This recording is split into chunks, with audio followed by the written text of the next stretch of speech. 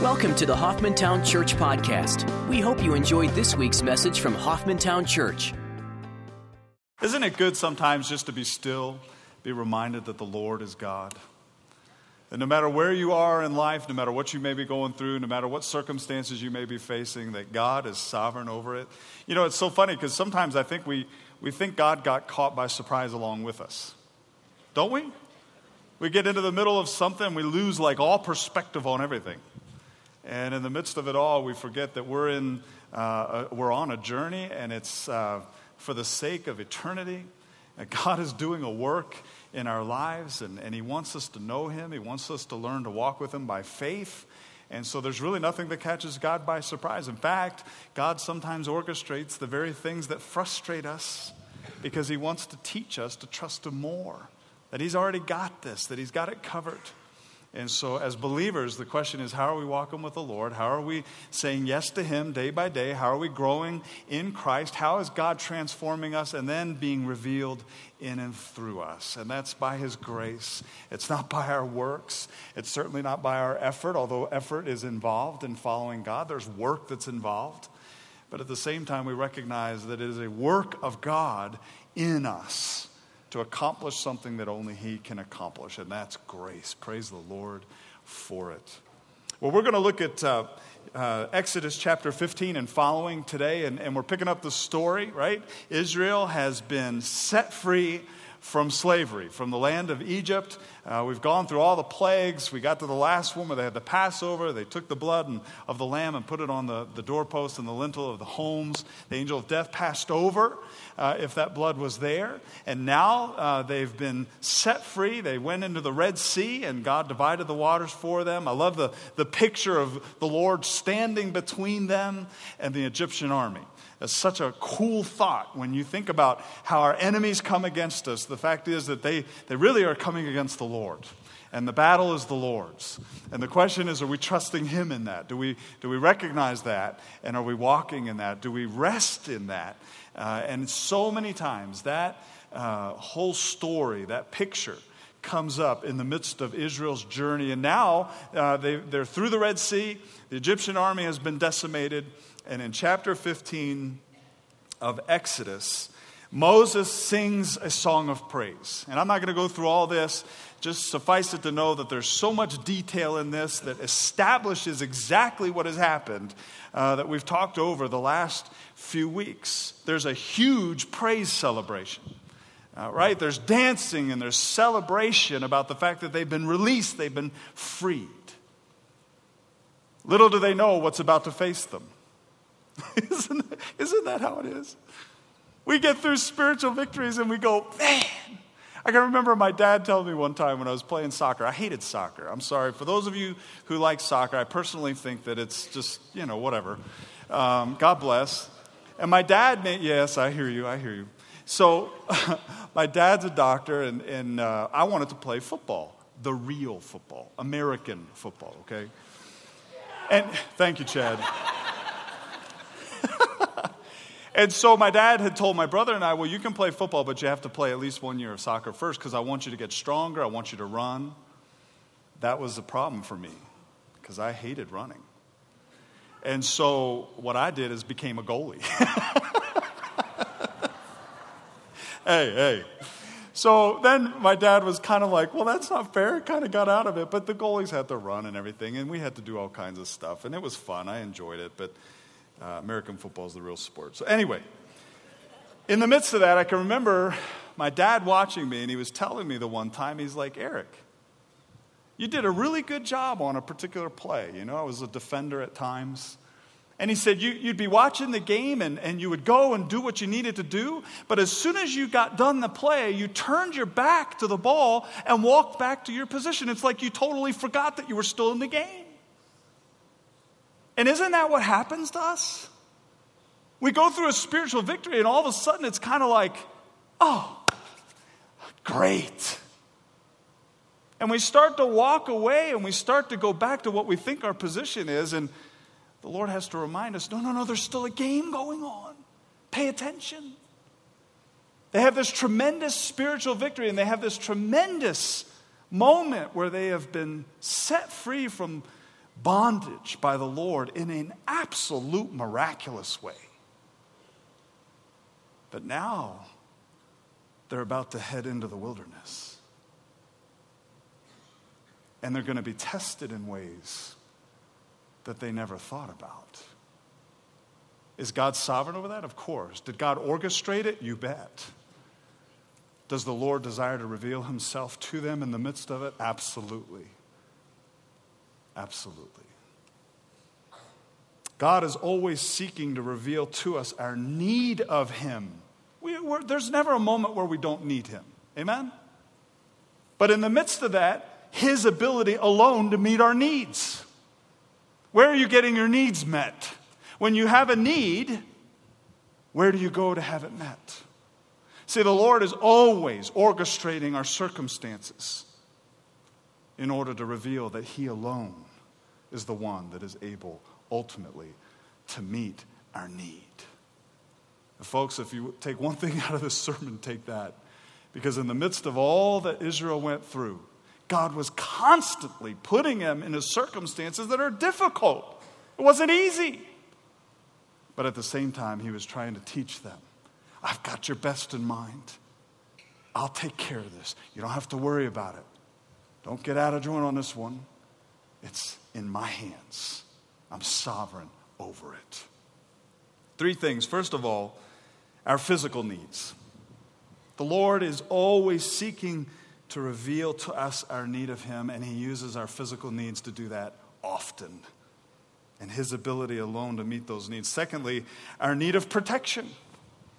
Clearly, within Israel, there was a physical protection that was taking place, right? The nation of Amalek came against them, and so they needed to fight in the battle, and the Lord fought for them. The Lord strengthened them and gave them the victory in it.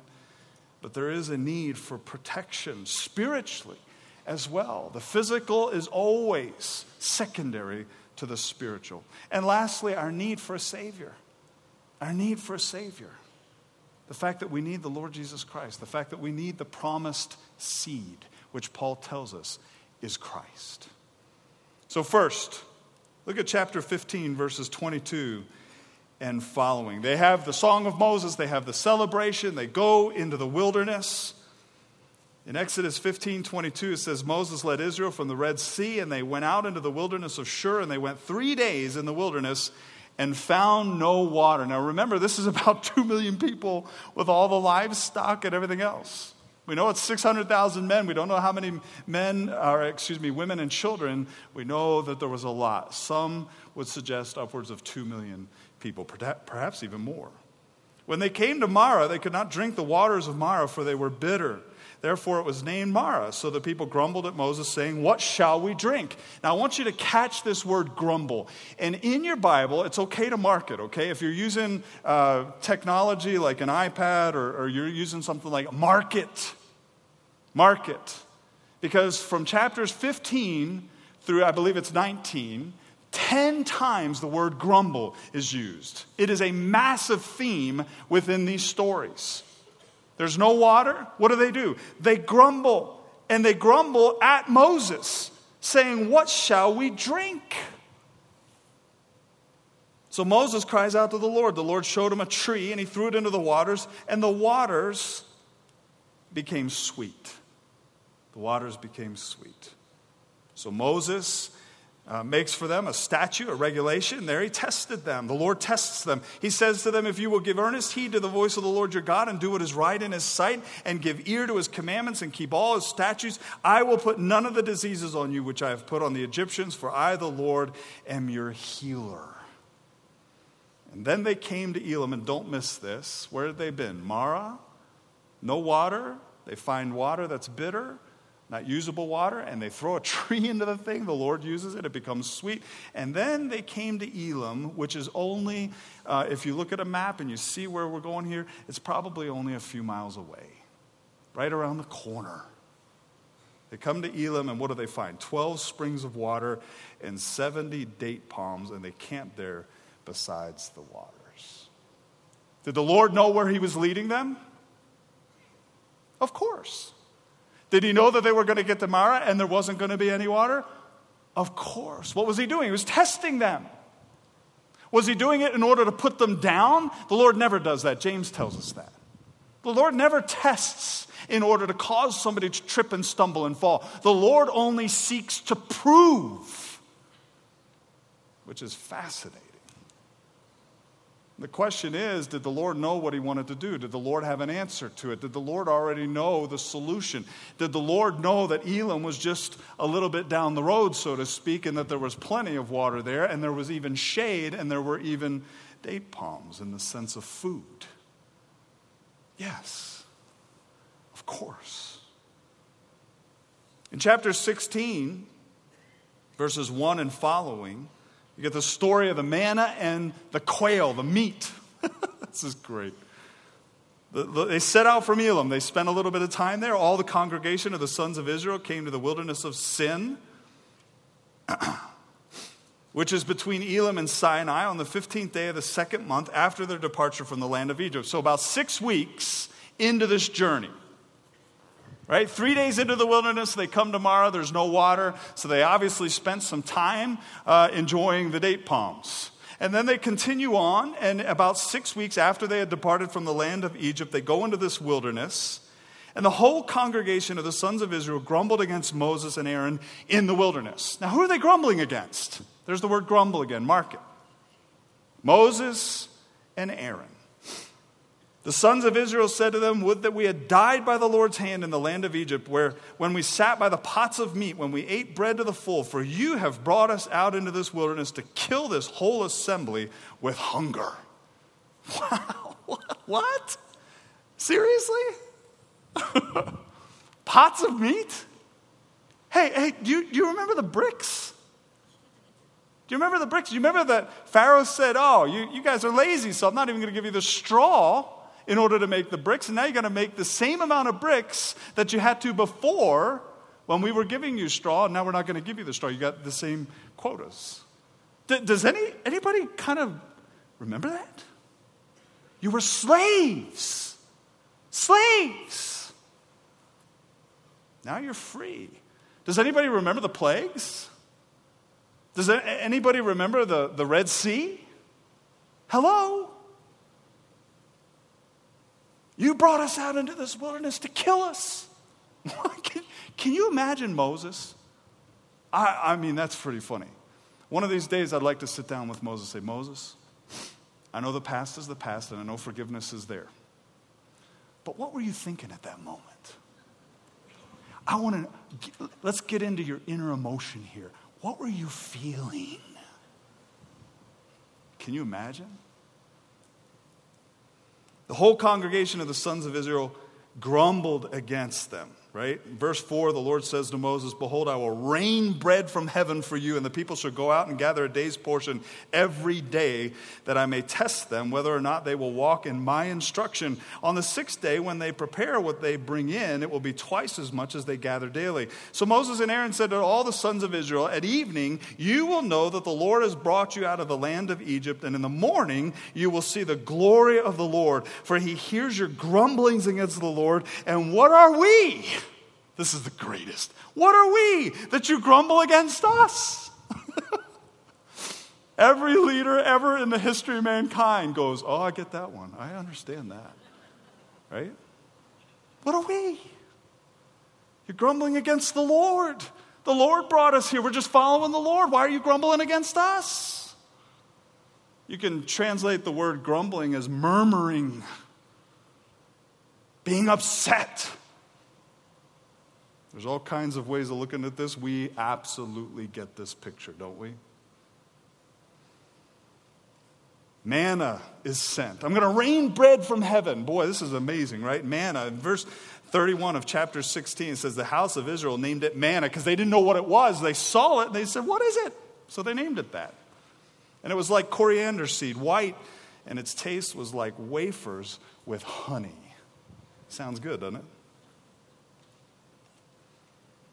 In fact, it was such a profound moment that the Lord wanted them to remember that he had done this for them. He set it out in the morning. It was like dew, and all of a sudden here was all this manna. They were going to collect it. They were only supposed to get enough for the day. And on Friday, with the Sabbath day coming the next day, Saturday, what did they do? They had to gather a double amount so that they didn't have to work on the Sabbath day. And the Lord preserved it. If they took too much, it would spoil by morning. So they learned to take exactly what they needed, step by step, moment by moment. Because why is the Lord doing this? Is he doing this to put them down? No, he's doing this in order to teach them, I've got you. I know exactly what you're going through. I brought you to this place in order to teach you about me. Moses says to Aaron in chapter 16, verses 33 and following, he says, take a jar and put an omer full of manna in it and place it before the Lord to be kept throughout your generations. And as the Lord commanded Moses, so Aaron placed it before the testimony to be kept. The sons of Israel ate the manna 40 years until they came to an inhabited land. They ate the manna until they came to the border of the land of Canaan. This generation that has been rescued out of Egypt ate manna. They had quail, but they ate manna. That's what they ate.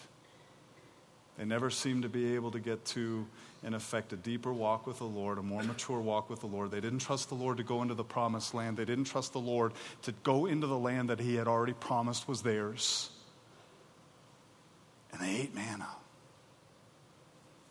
Psalm 78:25 says, man did eat the bread of angels. He sent them food in abundance. Isn't that an interesting statement? We don't know what this manna exactly was. We know what it was like. Whether it was actually the bread of angels. Fascinating. Do angels eat bread? Well, Psalm 78:25 says, man did eat the bread of angels. It must have been good. I mean, we complain if we have the same meal twice in a row, don't we? 40 years, same thing. It's amazing. What's God doing here? He's teaching them. He's instructing them. I want you to trust me. Wherever you go, no matter what it is that you face, no matter what it is that you come across, and he's doing this through their physical needs. In Exodus 16, verses 26 through 30, we have the institution of a Sabbath day of rest, which is a physical day of rest in order to worship the Lord.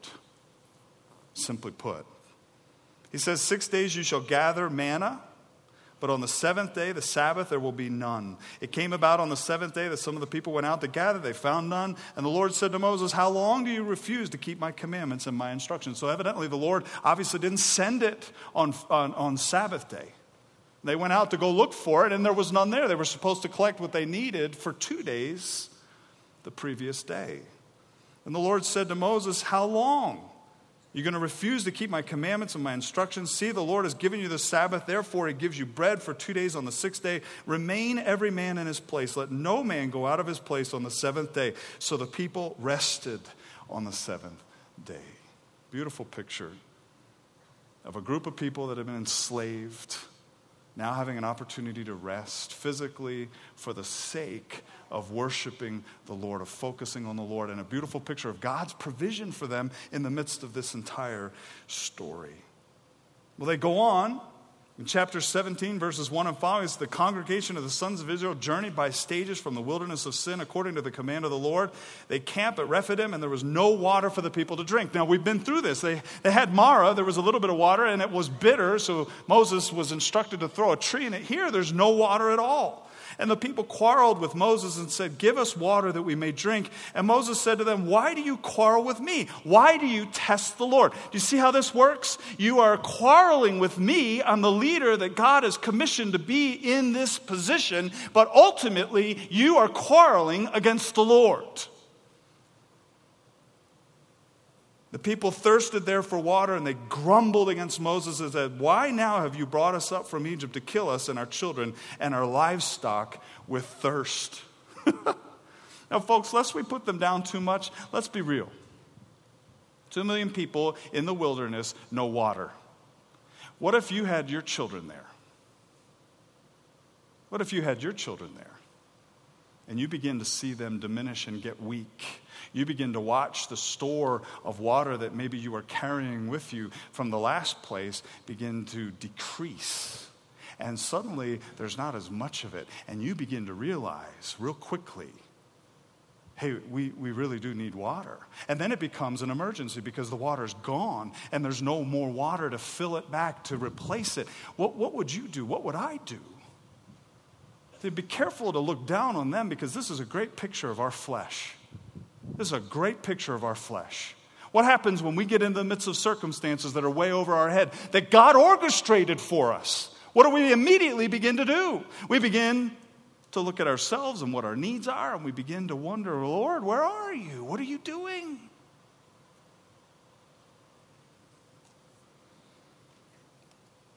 So Moses cries out to the Lord, saying, what shall I do to this people? A little more, and they will stone me. They were frustrated. They were angry. They were fearful. The Lord said to Moses, pass before the people and take with you some of the elders of Israel, and take in your hand your staff with which you struck the Nile, and go. Behold, I will stand before you there on the rock at Horeb, and you shall strike the rock, and water will come out of it, and that people, all the people, may drink. And Moses did so in the sight of the elders of Israel. He named the place Massah and Meribah because of the quarrel of the sons of Israel, and because they tested the Lord, saying, is the Lord among us or not? 10 times, Exodus 15 through 17.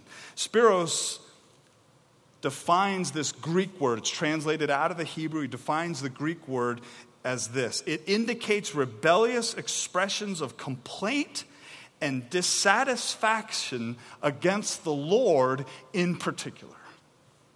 Do you realize all bitterness is ultimately directed at the Lord? I'll never forget hearing that for the first time from my wife. And I didn't know that I agreed with that too well. I'd never heard that. I thought, wait a minute, I'm not mad at the Lord.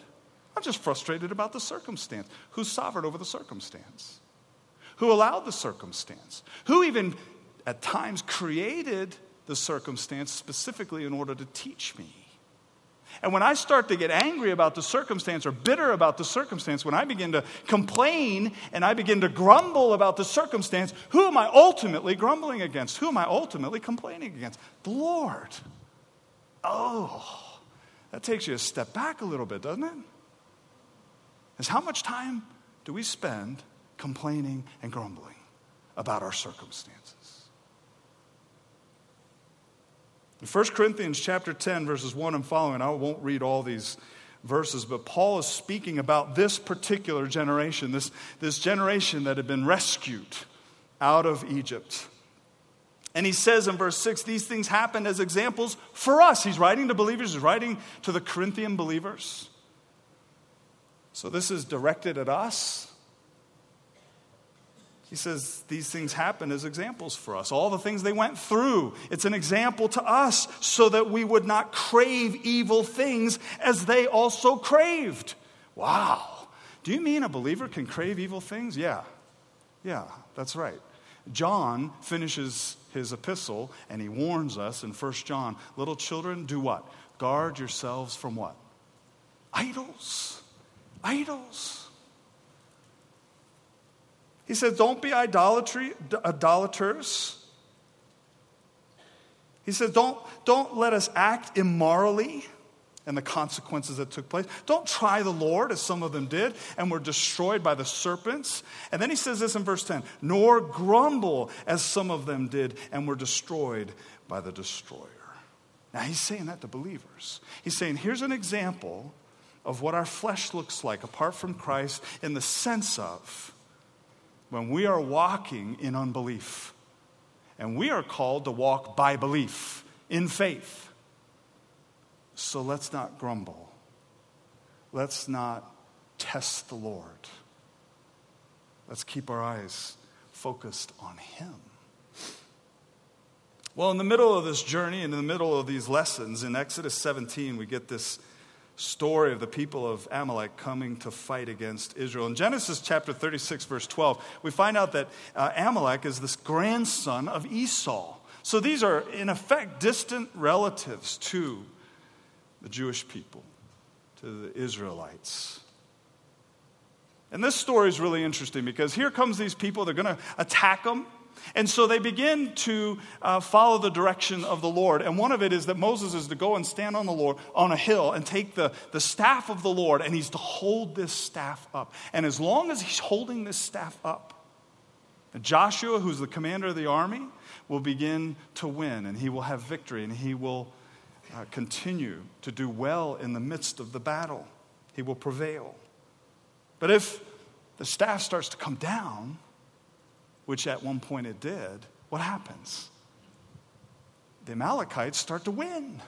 And so, I like this. Aaron and Hur, not Ben-Hur, but Hur, okay? And it's not H-E-R, it's H-U-R. Aaron and Hur go up and they put a rock down for Moses to sit. And then one of them stands on one side of Moses, the other stands on the other side. And they help hold up Moses' arms so that the staff of the Lord continues to be lifted high, and Joshua prevails against the Amalekites. Folks, the victory is the Lord's. The victory is the Lord's. What's the picture here? Not only in the physical needs, not only in the things that they are going through, but in the fact that there's protection that they need. That there are things that are going to come against us at times. It's the Lord's battle. Are we trusting in the Lord? Do we recognize that this is of God and God orchestrated it, or certainly God allowed it? Either way, God's going to bring glory to himself out of it. And in the midst of it, are we trusting him? Are we walking with him? Are we yielded to him? Well, Jethro comes. You remember Jethro? Jethro is Moses' father-in-law. And so Moses has a problem because he's got all these people and he's got to help judge. He's got to make decisions. They got problems. They've got issues. And so he's got to sit down and listen to them all. Jethro comes to him and he praises the Lord. I love chapter 18, verses 8 through 9. Moses tells his father-in-law, Jethro, all that the Lord had done to Pharaoh and to the Egyptians for Israel's sake, all the hardship that had befallen them on the journey, and how the Lord had delivered them. And I love Jethro's response. Jethro rejoiced over all the goodness which the Lord had done to Israel in delivering them from the hand of the Egyptians. So they have a special dinner. All the elders of Israel come in and they meet with Jethro and he introduces them. He's married Jethro's daughter, obviously. They sit down, they have a wonderful meal. And the next day, verse 13, chapter 18, it says this, came about the next day that Moses sat to judge the people. And the people stood about Moses from the morning until the evening. Now, think about this for a second. Here's Moses, has this wonderful time. He's gone through these experiences. He's seen God work in miraculous ways. So he goes and sits down and he's going to listen to the problems of the people. And the people are coming to him. We don't know what all the problems are. We don't know what all was said. It's things like, he stole my tent. What are you going to do about it? He took my manna. Well, I'm out of manna. I don't know. We don't know what he said. But he sat there all day listening to this. And I could just see Jethro. Jethro had to evidently sit there with him. And Jethro's going, this is nuts. Moses, what are you doing?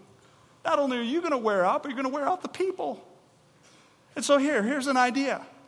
Set up leaders within this congregation in order to make sure that the minor disputes are able to be handled by the people with that maturity level. Make sure that the other types of disputes are being taken care of by people who are wise and they're not in it for themselves. They're not in it for their own gain. And then if they've got a problem and they can't come to a decision on the matter, then let them bring it to you.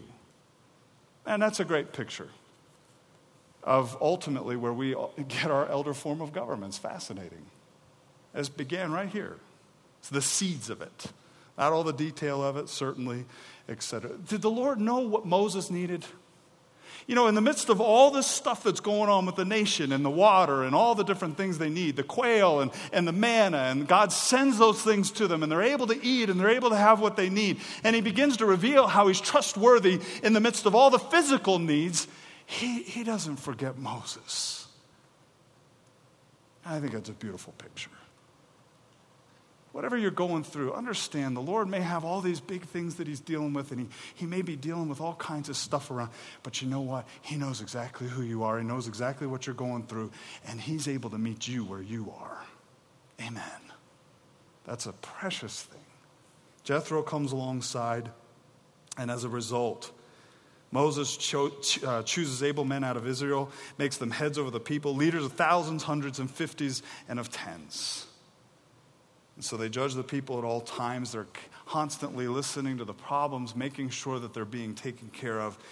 And the difficult disputes they would bring to Moses. But the minor things, they themselves would judge.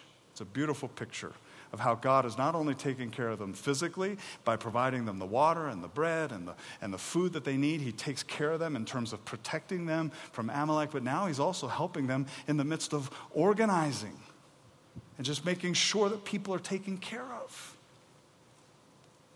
Well, in the midst of this, we get to the law in chapters 19 through 20. And I'm not going to go through all of, chapters 21 and following, all the sundry laws. There's all these specific details. If this person kills this particular livestock and they did it in this particular way, then they need to repay this person for. We're not going to go through that. Take time to read it. It's fascinating, okay? And it's some of the greatest rules given at that particular time in terms of how they are to treat one another.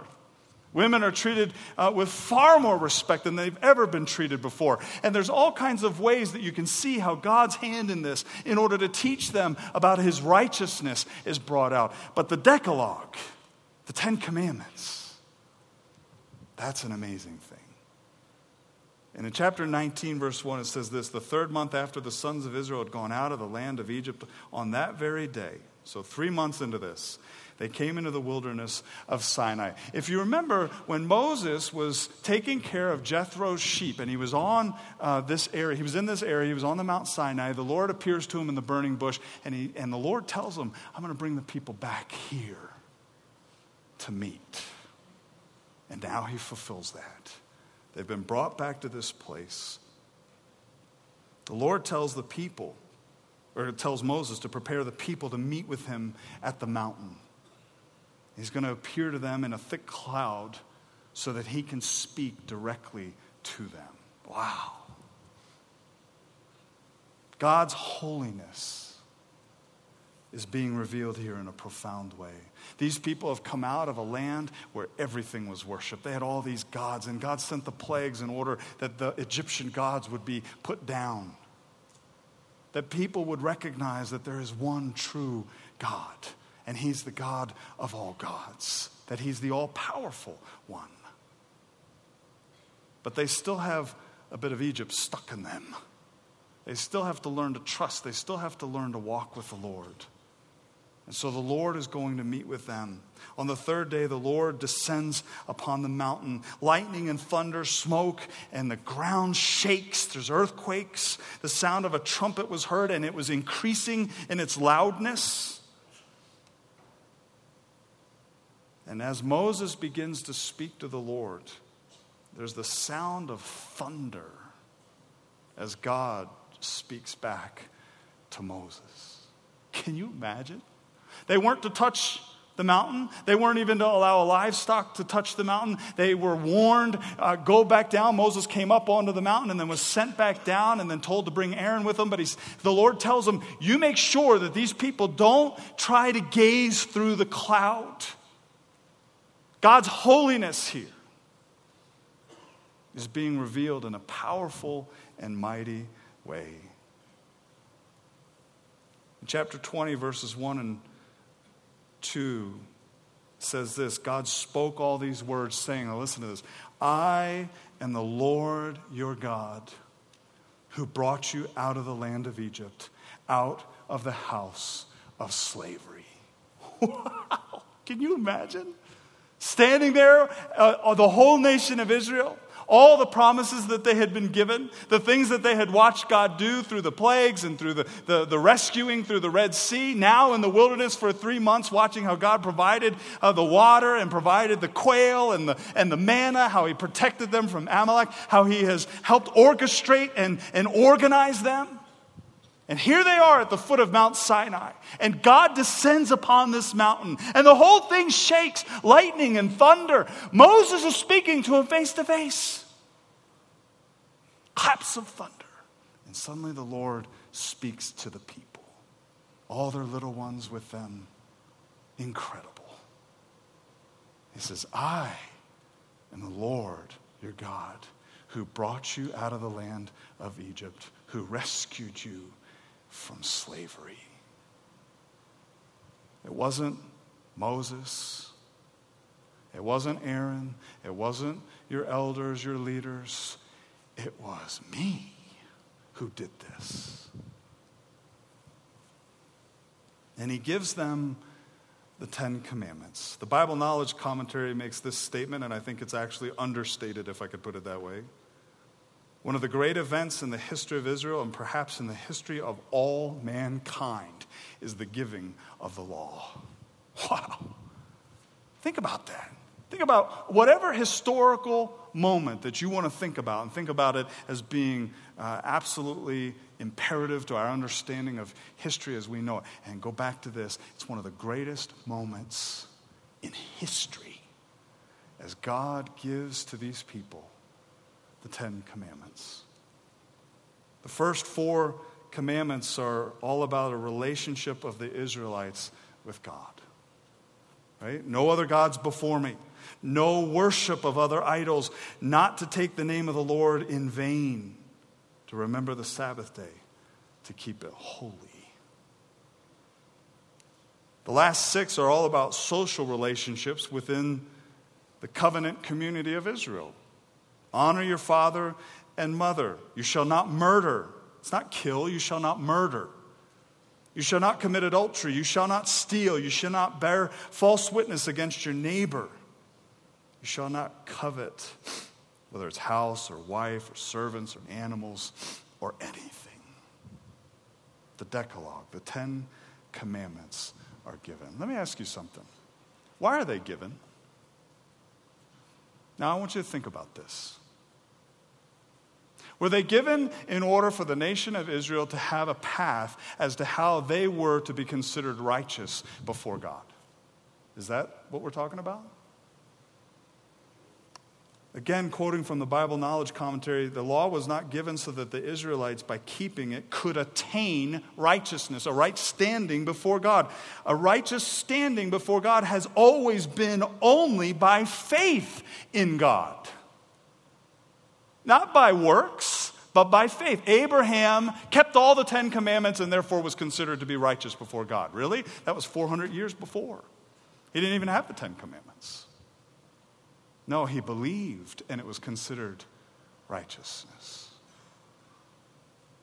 The law functioned to show the Israelites their sinfulness in contrast with God's standards of holiness and righteousness, and to condemn mankind. Oh. See, when we look at the 10 Commandments, this is not a ladder to get to heaven. The 10 Commandments serve us as a means by which we recognize that we need a Savior. And it did them as well. Because God's holiness and His righteous standard is so unattainable by us to accomplish it in of our own strength. God gave these 10 Commandments in order to reveal to them that they needed Him. And God is always seeking to reveal Himself to us, whether it's through our own personal physical needs, whether it's through protection, or whether it's the recognition spiritually that we are in need of a Savior. He's always desiring to reveal Himself to us, to show us that we do have need and that He alone is the one that can meet us at our need. He is the answer to our need. In Romans chapter 3, verses 19 and following, Paul speaks to this, and he makes it very clear. We know whatever the law says, it speaks to those who are under the law, so that every mouth may be closed, and all the world may become accountable to God. Because by the works of the law, no flesh will be justified in His sight. For through the law, by the means of the law, comes what? The knowledge of sin. Wow. I begin to realize, oh my goodness, look at these laws. They're great. But I begin to look at them, and when I begin to try to do them in and of my own strength and in and of my own self, then I immediately begin to realize the fleshliness, the sinfulness of my flesh. Because I realize I can't measure up to these laws. In Galatians 3:19, Paul answers it this way. He wrote Galatians hacked off. And so Galatians is just kind of a commentary on Romans, except really short. because he was mad at the Galatian believers. He says, why the law then? It was added because of transgressions, having been ordained through angels by the agency of a mediator until the seed would come to whom the promise had been made. And then he says in verse 24 of the same chapter, therefore, the law has become our tutor to lead us to Christ so that we may be justified by works, by our own effort, by sincerity? Absolutely not. How? By faith, by believing in God. Yeah, the Lord gave the Ten Commandments. He revealed his holiness to Israel in a very profound and unique way. Why did he do that? Did he give the Ten Commandments so that they would have a ladder to climb in order to make sure that they were justified before God? No. He did it so that they would recognize that they needed him. They needed the Savior that he had promised. That it was by him and him alone that salvation for eternity would take place in their lives. God is always seeking in the midst of our lives to reveal to us that he really is the answer to our needs. He's the answer. You know, sometimes we laugh because we say, oh, what's the Sunday school answer? You know, any answer or any question given, the answer is Jesus. But you know, there's a truth to that, isn't there? There really is. Because Jesus is the way. He knows exactly what he wants to do. He's sovereign over everything that's taken place in your life. If you're his, he is working for your benefit even when you don't think so. Even when you can't feel him.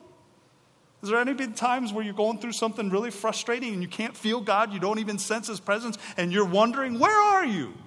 Come on. If you hadn't got there, well, just wait a little bit. Because the Lord wants us to walk by faith, not by sight. And the Lord is always encouraging us to lift our eyes up, to have them fixed upon him. So in the midst of the circumstances, guess what? He's not caught off guard. He knows exactly what we're going through, why we're going through it, and what he wants to do in and through us in the midst of it. Always. Because he's sovereign. What needs do you have? What is it that you think you need that you think somehow God isn't taking care of? Or what is it that you're going through? And some of it may be very difficult. Very difficult. We have people they have cancer. We have people that are hurting. We're not just talking about needing something that really doesn't matter a whole lot. We're talking about really impactful things. What is it that you're going through that you need to maybe be reminded of this morning? The Lord knows exactly where you're at.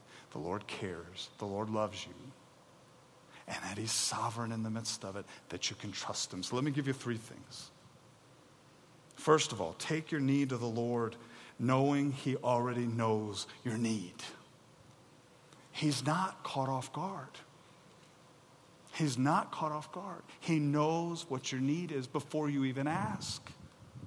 I think sometimes, and I'm saying this from personal experience, right? No big eyes and little eyes at the cross. It's all equal ground. We all need the Lord. There are times where I go to the Lord and I start telling the Lord about the circumstances that I'm frustrated about as if somehow he didn't know it. We're such children, aren't we? We're such sheep. We really are. And praise God that he loves us. Secondly, purpose in your heart to trust him, believing he knows best. Make a decision in your mind. I'm going to trust the Lord. I believe in his character. I believe that he's got my best in mind. I believe that he's working all the time, all around me. I believe that he'll take even difficult circumstances and bring good out of them for me because I love him and I'm called according to his purpose. So go to the Lord and purpose in your heart that you're going to trust him, that he does really know best. And lastly, and this is the kicker because this is the faith one, right? In the midst of it all, receive from him whatever he chooses to do. You catch it? Receive from him whatever he chooses to do. How many times do we go to the Lord and we in effect say, Lord, I know that you know what I'm going through. And Lord, here's my solution to the problem that I want you to do. Don't we do that? We do it all the time, don't we? Be willing to say, Lord, I trust you.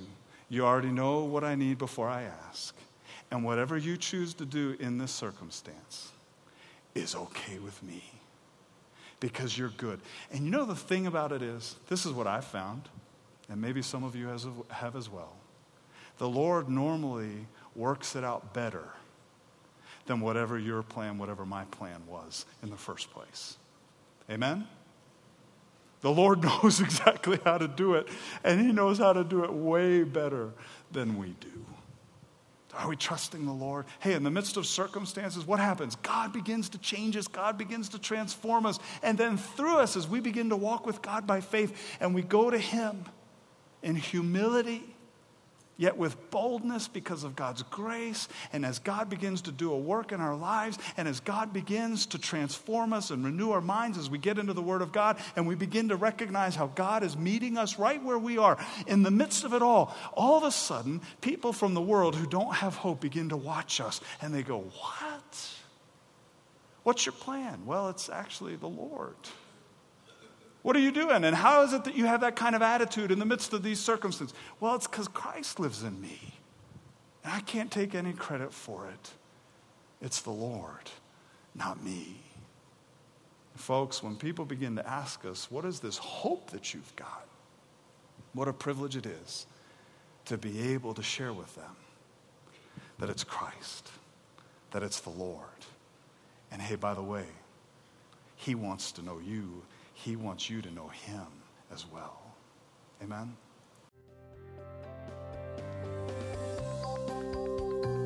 Thanks for listening to the Hoffmantown Church Podcast. We'd love to hear how God is working in your life. Everyone has a story. Please tell us yours. Visit www.hoffmantown.org and click on the Tell Us Your God Story link on the homepage to share yours with us. Thanks for listening to our podcast, and we hope you will join us next week.